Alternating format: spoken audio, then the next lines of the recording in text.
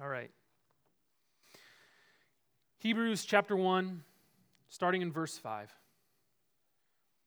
For to which of the angels did God ever say, "You are my son, today I have begotten you"? Or again, "I will be to him a father, and he will be to me a son"? And again, when he brings the firstborn into the world, he says, "Let all God's angels worship him." And of the angels, he says, "He makes his angels winds and his ministers a flame of fire." But of the Son, he says, "Your throne, O God, is forever and ever. The scepter of uprightness is the scepter of your kingdom. You have loved righteousness and hated wickedness. Therefore, God, your God, has anointed you with the oil of gladness beyond your companions. And you, Lord, laid the foundation of the earth in the beginning, and the heavens are the work of your hands. They will perish, but you remain. They will all wear out like a garment, like a robe. You will roll them up. Like a garment, they will be changed. But you are the same, and your years will have no end. And to which of the angels has he ever said, "Sit at my right hand until I make your enemies a footstool for your feet"? Are they not all ministering spirits sent out to serve for the sake of those who are to inherit eternal life? Therefore, we must pay much closer attention to what we have heard, lest we drift away from it. For since the message declared by angels proved to be reliable, and every transgression or disobedience received a just retribution, how shall we escape if we neglect so great a salvation? It was declared at first by the Lord, and it was attested to us by those who heard, while God also bore witness by signs and wonders and various miracles, and by gifts of the Holy Spirit, distributed according to his will. This is the word of the Lord. You can have a seat.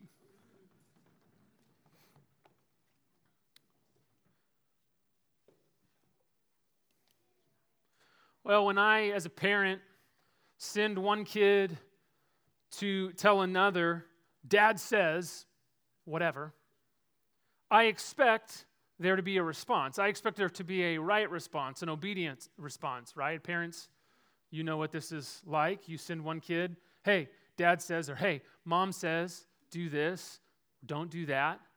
You expect a right response. But even if that message is delivered appropriately, "Dad says" often can be too easily avoided. It's often too easy for kids to make excuses, right? Well, it wasn't exactly clear, when brother said whatever. It wasn't totally clear what they were saying. Or, well, I wasn't so sure that it was really from you. But if I'm standing in the room using dad voice, you know what I'm talking about? I mean, come on. You either use dad voice or your dad used dad voice, right? Or even if I'm not standing in the room, even if I'm in the other room using dad voice, it's different. Dad voice is clear. Dad voice is unrelenting. Dad voice demands action. If an angel came to you tonight and spoke to you, how would you treat it?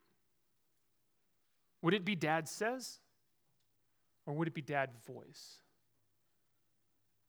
You see, Hebrews understands angels to be God's special messengers of the Old Testament, God's word to his people. We can see that if you looked in Acts 7:38 or Acts 7:53.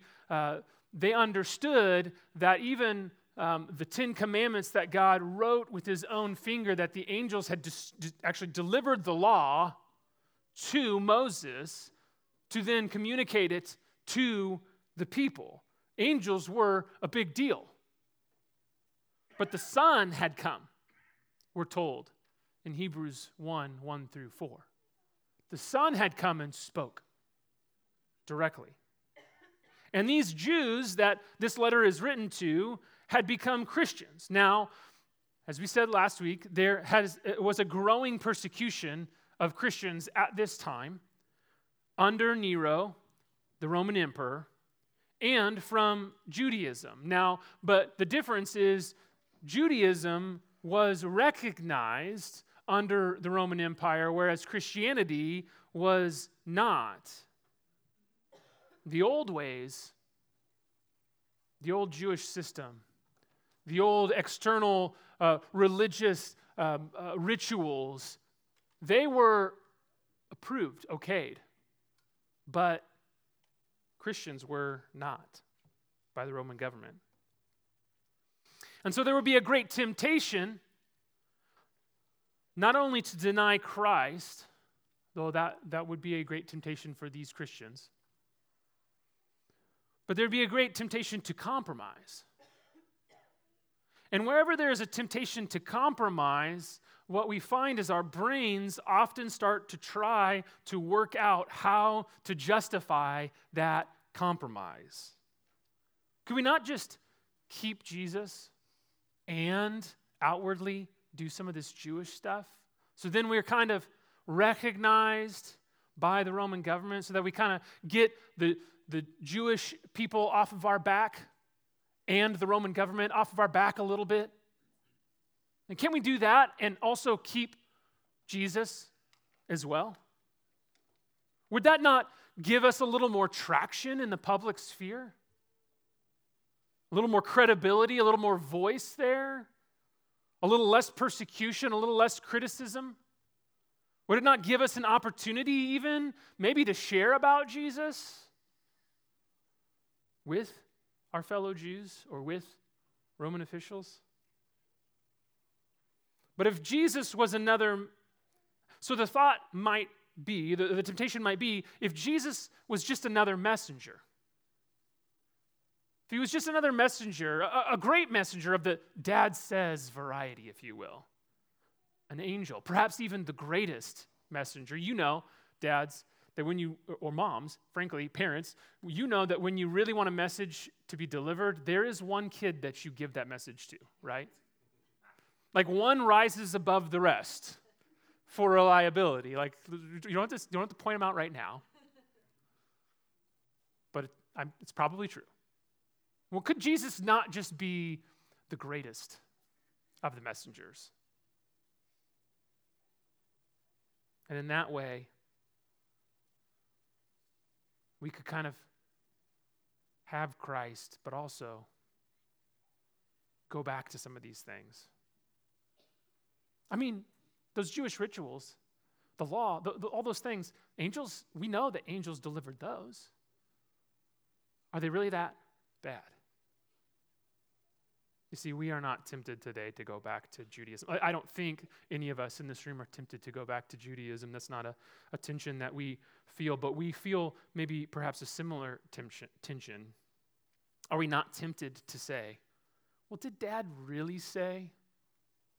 Was it really that clear? Is it really that urgent on so many things? So many things in which God's word speaks, but our society, our culture, our world tells a different story. So many things where God's word says one thing, but our culture says, well, but really, here's our wisdom. And we go, but if I do what God's word says, then I'm not doing what the world says, and then they may criticize me. And so, can I not hold on to the gospel? Can I not say, yes, only Jesus can save your souls, but also say, but in this life, you could kind of do these things. It's sort of okay. It's an option. Are we not tempted to do that when the pressure comes in life? But if, as Hebrews opened, if Jesus is the very imprint of God through which God has now spoken, then he is dad voice right here on earth. Every word out of his mouth, every word that is in the word of God, if the word became flesh, then all of it, every bit, is dad voice, and it is unrelenting. It demands obedience, and it demands obedience right now. And so our passage this morning, this first big section of Hebrews. It's an example of the overall thrust of Hebrews. It's a great example. It'll give you an idea of where the whole book is going, and you're going to see this pattern over and over again. And the pattern is this. First, it says Jesus is superior. Jesus is greater. Jesus is better. Jesus is bigger than you understand. And then it says, that's why you dare not neglect his salvation. That's why you dare not neglect. Do not neglect it. Do not neglect it. And so today we're going to lay out the argument in this way. First we're going to talk about the reality that we have a superior messenger in Jesus. We have a superior messenger in Jesus. And this argument is going to be bracketed by two rhetorical questions, and you can see them there in verse 5 and in verse 14. And in the middle of those two rhetorical questions, if you're looking at your Bible there, you'll probably see that there are a bunch of quotations, a bunch of indented quotations. And basically what the author of this letter is doing is he is machine gunning Old Testament passages at his readers. It's not so much that he's building an argument, it's that he's putting shots on target over and over and over again, if you will. He's driving his point deeper and deeper and deeper. And then he gets to this point, this sort of summary in chapter 2, verses 1 through 4, where he says, therefore what? And what we're going to see is we must not neglect a superior message. We have a superior messenger, and we must not neglect his superior message. So as we consider the fact that we have a superior messenger, we need to ask ourselves two questions. In what ways is Jesus superior? And then we need to consider why that matters. In what ways is Jesus superior? Well, I think it highlights at least three ways that Jesus is superior here through these quotations. First, he highlights the fact that Jesus has a superior status. The question in verse 5 is this: to which of the angels did God call son? Now, you need to understand that angels, actually in the Old Testament, in the Psalms particularly, are called sons of God. We see that in passages in Deuteronomy. We see that repeatedly in the book of the Psalms. But they're called sons of God with a little s, if you will. They are not the Son. The Son was understood to be the Messiah. And two verses are given here to establish this point. Psalm 2:7 is quoted, and then 2 Samuel 7:14 is quoted. And I would encourage you, if you haven't already, this week, go back and read those passages. Read the surrounding context of those passages. It'll give you a great idea. We don't have time you don't want to sit here for, forever as I, give you the full context. So I'll just leave that to you guys to do that, and I'll summarize it. So the second psalm concerns the powers of the world coming against the anointed one, God's anointed one, but being powerless to stop the Son's enthronement. You can understand that what it's saying is there is a Son, and he's the anointed one. He is the one who is to inherit the throne, and the worldly powers come against him, and there's nothing that they can do to stop him from getting on that throne. And of course, Jesus Christ fulfills that. The world comes against him. They crucify him. Whatever they can do to keep him from becoming king, and yet his crucifixion is just a step in God's process of exalting him to the throne. They can't stop it. The Son of the Most High will inherit all things, and he will rule all things. Jesus is being here. He's being begotten, right? It says, today I have begotten you. Begotten here seems to refer to Jesus' exaltation or his enthronement. Not that it denies that Jesus is eternally begotten, because it already told us back in verse 2 that he was appointed from the beginning of the world to inherit all things. But the point here seems to be that happened, that was appointed to happen at a particular point in history. And that he was revealed at that point in history through those things, through his death, resurrection, his ascension, through the coming of the Spirit, he was revealed as the Son. And he came then into full exercise of the powers that were always his. And that point is reiterated by 2 Samuel 7:14. If you don't know, 2 Samuel 7:14 is this passage where God makes a covenant with David. David wants to build a house for God.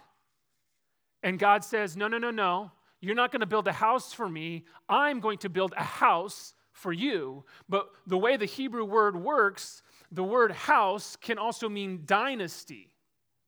It's like I'm going to make for you this divine, this kingly lineage. And one of your offspring, he says, will sit on the throne forever. And God promises it. And so Hebrews is saying that is fulfilled not in Solomon or in any other son, that is fulfilled in Jesus Christ. The angels brought messages about the Son. The angels come into the throne room and they sit around his throne, but only the Son sits on the throne, and he will sit there forever. So Jesus has a superior status, but Jesus also has a superior rank. See, the ideas of verse 5 carry over into verse 6, and it says that Jesus is the firstborn, which is a title that's often given to Christ to show his superiority. He's the firstborn in all creation. He's the firstborn over the church, and he's the firstborn in the resurrection. But here, it reveals his superiority to the angels by showing two ways that the angels are subordinate to the Son. Now, the first quote here is a rough quote of Psalm 97:7, or possibly also Deuteronomy 32:43 are in mind. And it tells us that the angels worship the Son. And so the difference here is more than just Jesus being higher up on the org chart. It's not like the angels are employees in Jesus' middle management over here, you know? The second passage, he makes his angels winds and his ministers a flame of fire, comes from Psalm 104:4, that the angels serve him, that they follow his every command, that they go out with messages to God's people, or they go out to protect God's people. Where angels are seen by humans in Scripture, wherever angels are seen by humans in Scripture, humans fall down. It is as if it is a reflex action that they cannot control. That is how magnificent and powerful God's angels are when they manifest themselves before humans. And yet, what we see here is that in the presence of the Son, they must obey his every command. So not only do we have Jesus' superior status and his superior rank, but it continues on to tell us that he has a superior existence even, or a superior being. You see, it's not done. It continues to just drive the point home, almost as if the preacher of the Hebrews doesn't even take a breath. He just keeps delivering passages after passage. And here he quotes Psalm 45:6-7, and he quotes Psalm 102:25-27. And he's driving this deeper, that it's not only that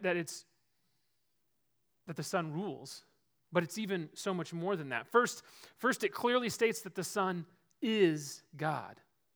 Look at this. Your throne, O God, is forever and ever. The writer of Hebrews attributes this to Jesus. Jesus is God. He's not just an angel. He's not just a superior angel. He is God. It's a clear statement that Christ is divine, but there's even more. There's even more, because someone could argue that, well, yeah, Jesus, when all this happened, Jesus got his godhood. Maybe he wasn't God at some point, but now he is God and he will be God for forever. But the writer of the Hebrews, he kind of foresees that, I think, and he continues on into verse 10, and he says, "No, you, Lord, laid the foundation of the earth in the beginning, and the heavens are the works of your hands." The Son is the creator of all things, including angels. He's not just better than angels, he made them. and he can roll up the earth, and he can roll up the heavens like you roll up a shirt. He is unchanging, even in a world that's constantly changing. He is unchanging, even as he can change everything. He is not merely bigger or greater angel. He is God. He is God in the flesh, the Word incarnate, the very glorious radiance of God himself, the exact imprint of God's nature in the flesh. And he has spoken to us. Why does it matter? Well, you think, well, Cody, of course it matters. Jesus is Jesus and all of that. Like, of course it matters. But why does the writer to the Hebrews right here say it matters? Why does it matter to the argument that he is making? He wants them to understand that the stakes associated with the reality of Jesus' vast superiority to angels are as high as they could be.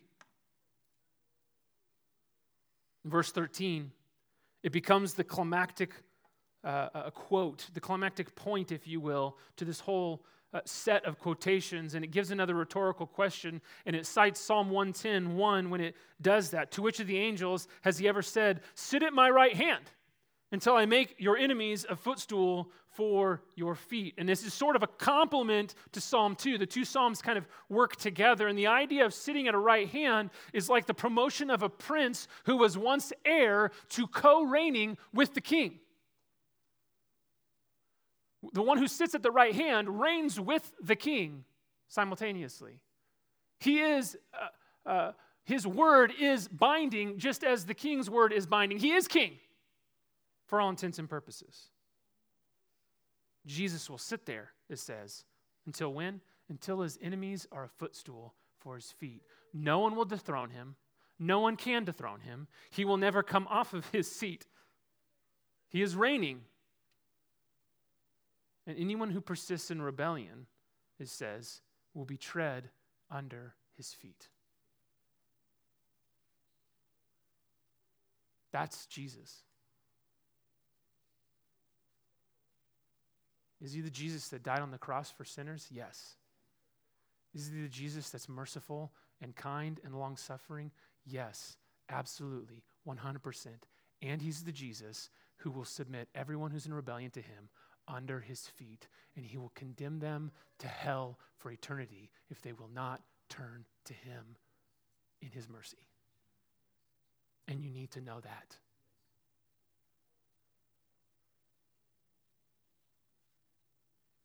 It gives us two options. Either you will submit to him, either you will admit that he is on the throne, and you will inherit salvation, and he will send his angels to help you, or he will put you under his feet. That is the two options, and there is no middle ground. That's why it matters so much that we get that this Jesus is not just a bigger angel, he's not just a better angel, he is God himself.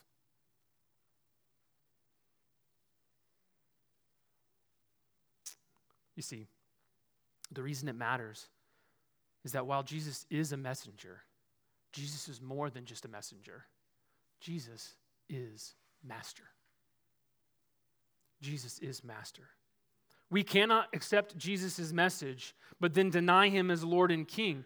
Jesus is not on par with angels or the best of angels. He's of a totally different kind than angels. When Jesus came into the world in the flesh, God stepped into the room, if you will, and used his dad voice. When God's word is preached today, it's not a suggestion, it's dad voice. And it is unrelenting. It demands immediate, total trust, immediate and total obedience. Listen, if you're a father, then you know that there are times when your children's well-being, their very lives, depend on dad voice, right? Listen, you fathers, I bet you could all tell a time when your kids' well-being, when their life maybe depended on them obeying dad voice, on their immediate obedience. When they're about ready to run into the street and a car's coming, when they're about ready to jump into the deep end of the pool, when they're about ready to stick that fork in the light socket, right? Dad voice comes into action. Dad voice must be obeyed. You know something that they do not know, and you need them to obey. And you don't have time to explain to them, Newton's laws of motion or how electricity works. There's no time for that. They can't get that. They just need to know, you're dad, you're powerful, and I must obey dad. Listen, this is what Jesus is saying. You can't get it all. He knows things you don't know, that you'll never know. But what you do know is he's God. He's more vast than you could ever imagine. He has done more for you than you could ever even ask or think. And when he speaks, you must obey because he does not want something bad for you. He only wants good things for you. He wants to give you life. Listen, you can't, as dads, we know that if you constantly use dad voice, then it won't work, right? Because if you use dad voice every time, then there's no dad voice. It's just voice. And so you're selective because we're not infinite. But listen, God is infinite. God is eternal. And every time he speaks, his voice is dad voice. Infinitely so. Because if you have a voice that can speak words and bring something out of nothing, if you have a voice that says words and the whole world is created, then every time you open your mouth, that is dad voice. Listen, no kid wakes up thinking, today I'm going to disobey my parents so that I can take a visit to the emergency room. Boy, I'd love to put my life at risk today. I think I'll do that. I don't think any kid does that, and yet they do put their life at risk, right? Listen, through consistent disobedience in smaller things. Kids, I'll just speak to you real quick, kids. If you consistently disobey your parents and you think, it's just a small thing. It's just a small thing here. It's a small thing here. Listen, small things become big things. There's a reason that God said, honor your parents, honor your father and your mother, and it comes with the promise that you'll live long in the land, right? Because it turns out your parents actually know things you don't know. But that command is not just about your parents. It is foremost in its essence about God. It is a command to all of us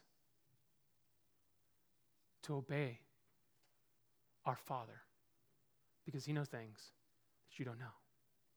And if we consistently disobey and we think, it's just small things become bigger things become even greater things, and pretty soon we're running out in the street. Pretty soon we're jumping into the deep end when we can't swim. And I know because I did that twice as a kid. Okay? It's by the grace of God that I'm standing here.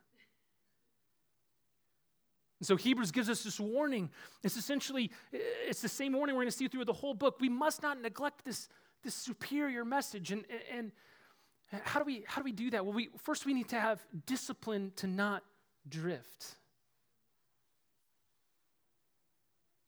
My kids sometimes, my kids are great. I don't want you to get the wrong impression.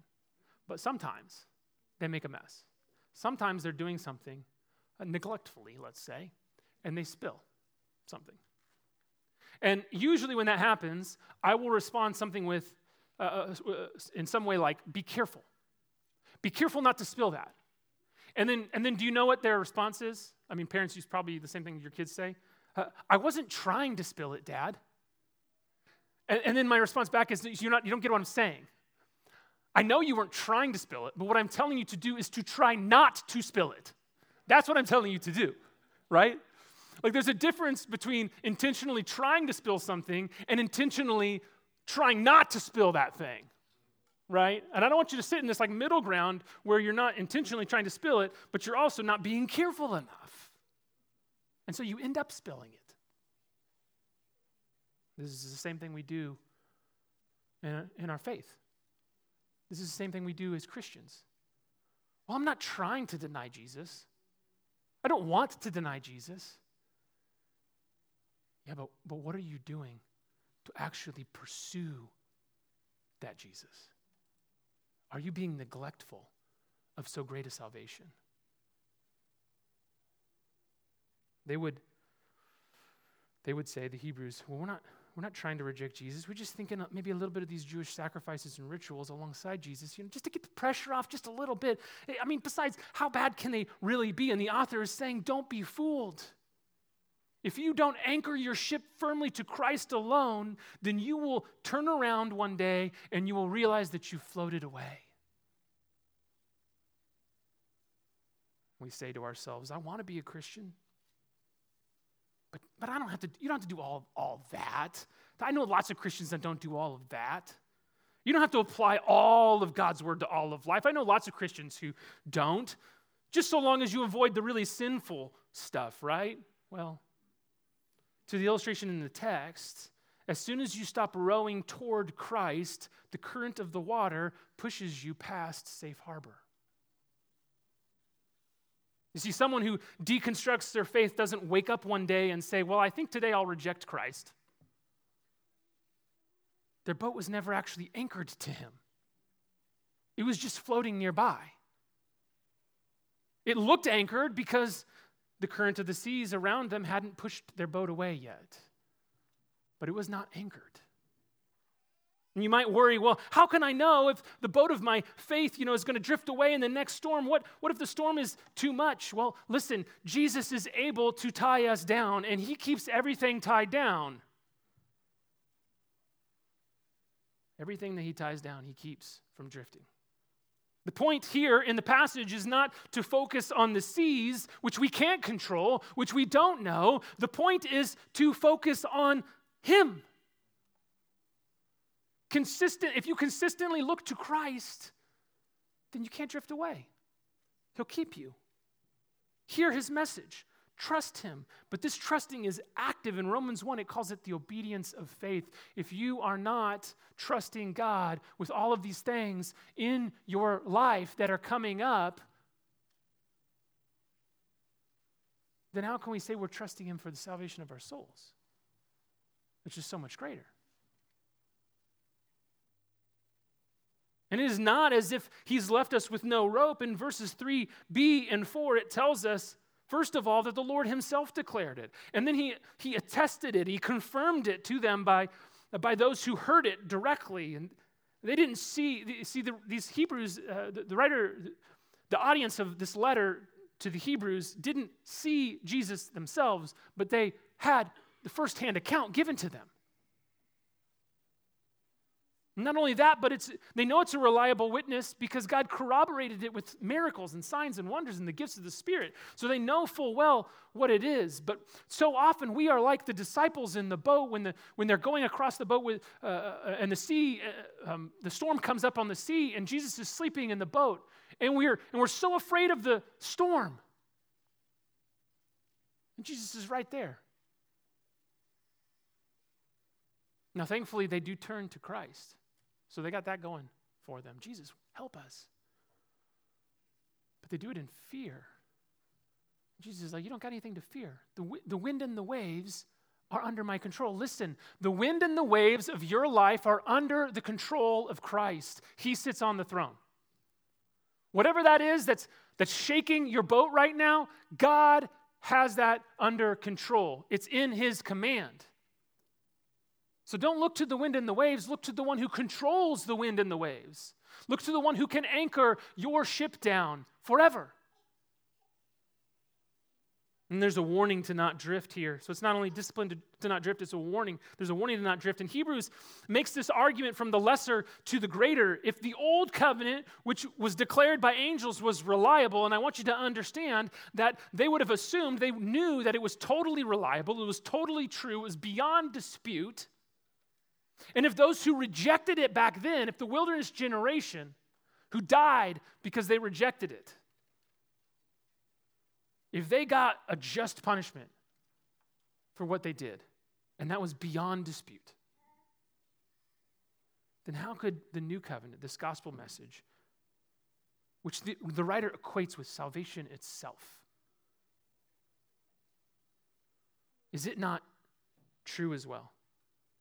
And if we neglect it, will we not receive a just punishment for that? This word neglect, it could be used for someone who makes a public commitment, but through apathy, they don't follow through. Listen, you don't wake up one day and go, I think I'll reject Jesus today. But through apathy, we drift. Israel had made an external commitment to be God's people, and their lack of faith resulted in apathy to God's word, and they drifted away, and they broke covenant with God, and they died in the wilderness. Those to whom Hebrews is written were visibly part of the church. They were baptized. They met with the church. They took communion, and so on and so forth. But the risk is not that they wake up one day and just jump to denying Jesus. The risk is they start drifting back to Jewish sacrifices and rituals. They start depending on things other than Christ in their everyday life, and pretty soon they aren't depending on Christ at all. You may have been a Christian for years. You may have been baptized, just as we saw all these kids baptized. You may have taken communion 100 times, 1,000 times. You may have served in multiple ways in churches. Been to 1 million small groups.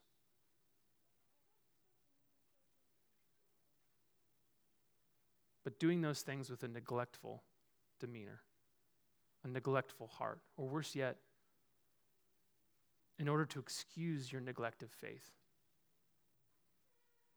Say, oh, well, I've done this and I've done that. So I can neglect trusting God in this area of my life. I'm good. That should be a warning to you, not a reassurance. That's what Hebrews is saying. That should warn you. Something is wrong. So I want to give you today, end with a little bit of an application here. I want to give you today 2 kinds of Christians who need to be warned. The first are those who pay closer attention to getting more rope than they do to Christ. They're always thinking, what are the things I really shouldn't do? What are the things that I really must do? And how much can I decide for myself? How much can I kind of do what I want? Where are the areas of my life that I can be on the throne instead of Christ being on the throne? It's like the high school boy who comes, when I was a youth pastor, the high school boy who comes to me and says, Pastor, I got a girlfriend. Like, when is it actually sin? Like, how much can I get away with? It's like, you've already missed it. You've already missed it. Because you think there's something better for you there than there is in Christ. You think there's something better in what you want to do than there is in what God says to do. You've already missed it. You're already trusting your own wisdom before you're trusting Christ's wisdom. And so those who pay closer attention to how much rope can I get, they turn freedom in Christ into freedom from Christ. And they turn freedom in Christ into how can I have as much freedom from Christ and still be considered a Christian? It's a completely wrong way of thinking. Their actions reveal a heart that has been letting out so much rope that they don't actually realize that they were never tied. They never tied the rope on the other end. They think they're connected to Christ because they see their rope dangling over there out by the dock, but they're so far away and there's so many waves that they can't actually see. It's not anchored. One strong wind of temptation and they're swept away in sin. And we've seen this. They've been allowing their minds to tarry on thoughts of other women or to tarry on computer screens that they linger on particular sites too long, and then one strong breeze of an adulterous woman and they're toast. They've been allowing their minds to grumble and complain and go on about this or about that or about another person. And in that one time when someone brings up a related comment in a group and suddenly they're gossiping and they're slandering. I mean, I could go on and on with example after example, but you've seen them in your own life and you've seen them in the lives of other people. The second kind of Christian that needs to be warned are those who want to anchor themselves to Jesus and to something else. Those who think, okay, no, I know I should be anchored to Jesus, but for good measure, maybe I ought to be anchored to these things as well. These are those who think Jesus alone for eternal life, but when it comes to things in this life, their first impulse is something else. When it comes to things in this life, their first impulse is to turn somewhere else than God's word for guidance. They pray for Jesus to deliver them from eternal death and from Satan, but if it is deliverance from desires or anxiety or bitterness or addiction or envy or discontentment or so on, they quickly turn to a dozen other opinions and never seem to turn to God's word. They might mention Jesus, they might even say a prayer on their way to something else, to some other solution. Practically, they seem to trust those things more than they trust Jesus. They say yes to Jesus, but they're concerned with pleasing other people or having their way.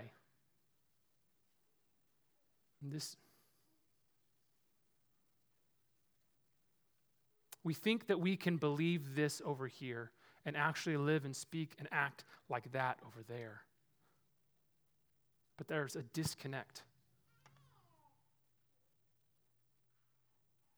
And at first when this happens, when we start to do this, it's hard to tell because life is smooth and there's enough slack in the rope and it's not a big deal. But when the waves of life come and the boat gets pushed around and one rope is anchored over here and the gospel rope is anchored over there, when the hypothetical in our life becomes actual, right? When the storms of life hit, then we see which rope we hold on to and which one we cut free.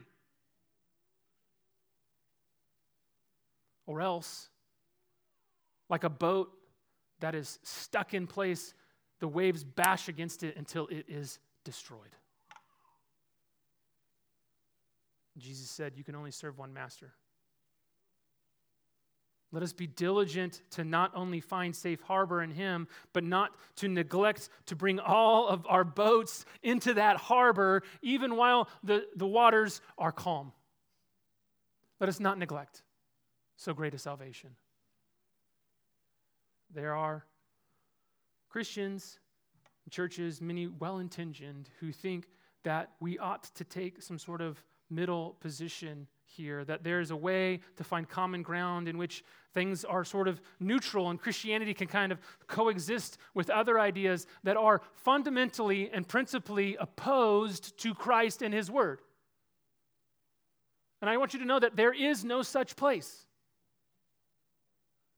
Either we submit to Christ, he is Lord, he is on the throne, and his angels minister to us, or we will inevitably be made a footstool for his feet. Listen, all truth is God's truth, and we can find true things in a lot of different things, but God's word is truth delivered by Christ. It is dad voice. It trumps all else. It is clear, and any neglect of it risks pain and death in this world and eternal damnation in the next. These Hebrews may have been tempted to bring certain Jewish rituals into their Christianity. Is it so bad to visit the temple in Jerusalem? We used to do it all the time.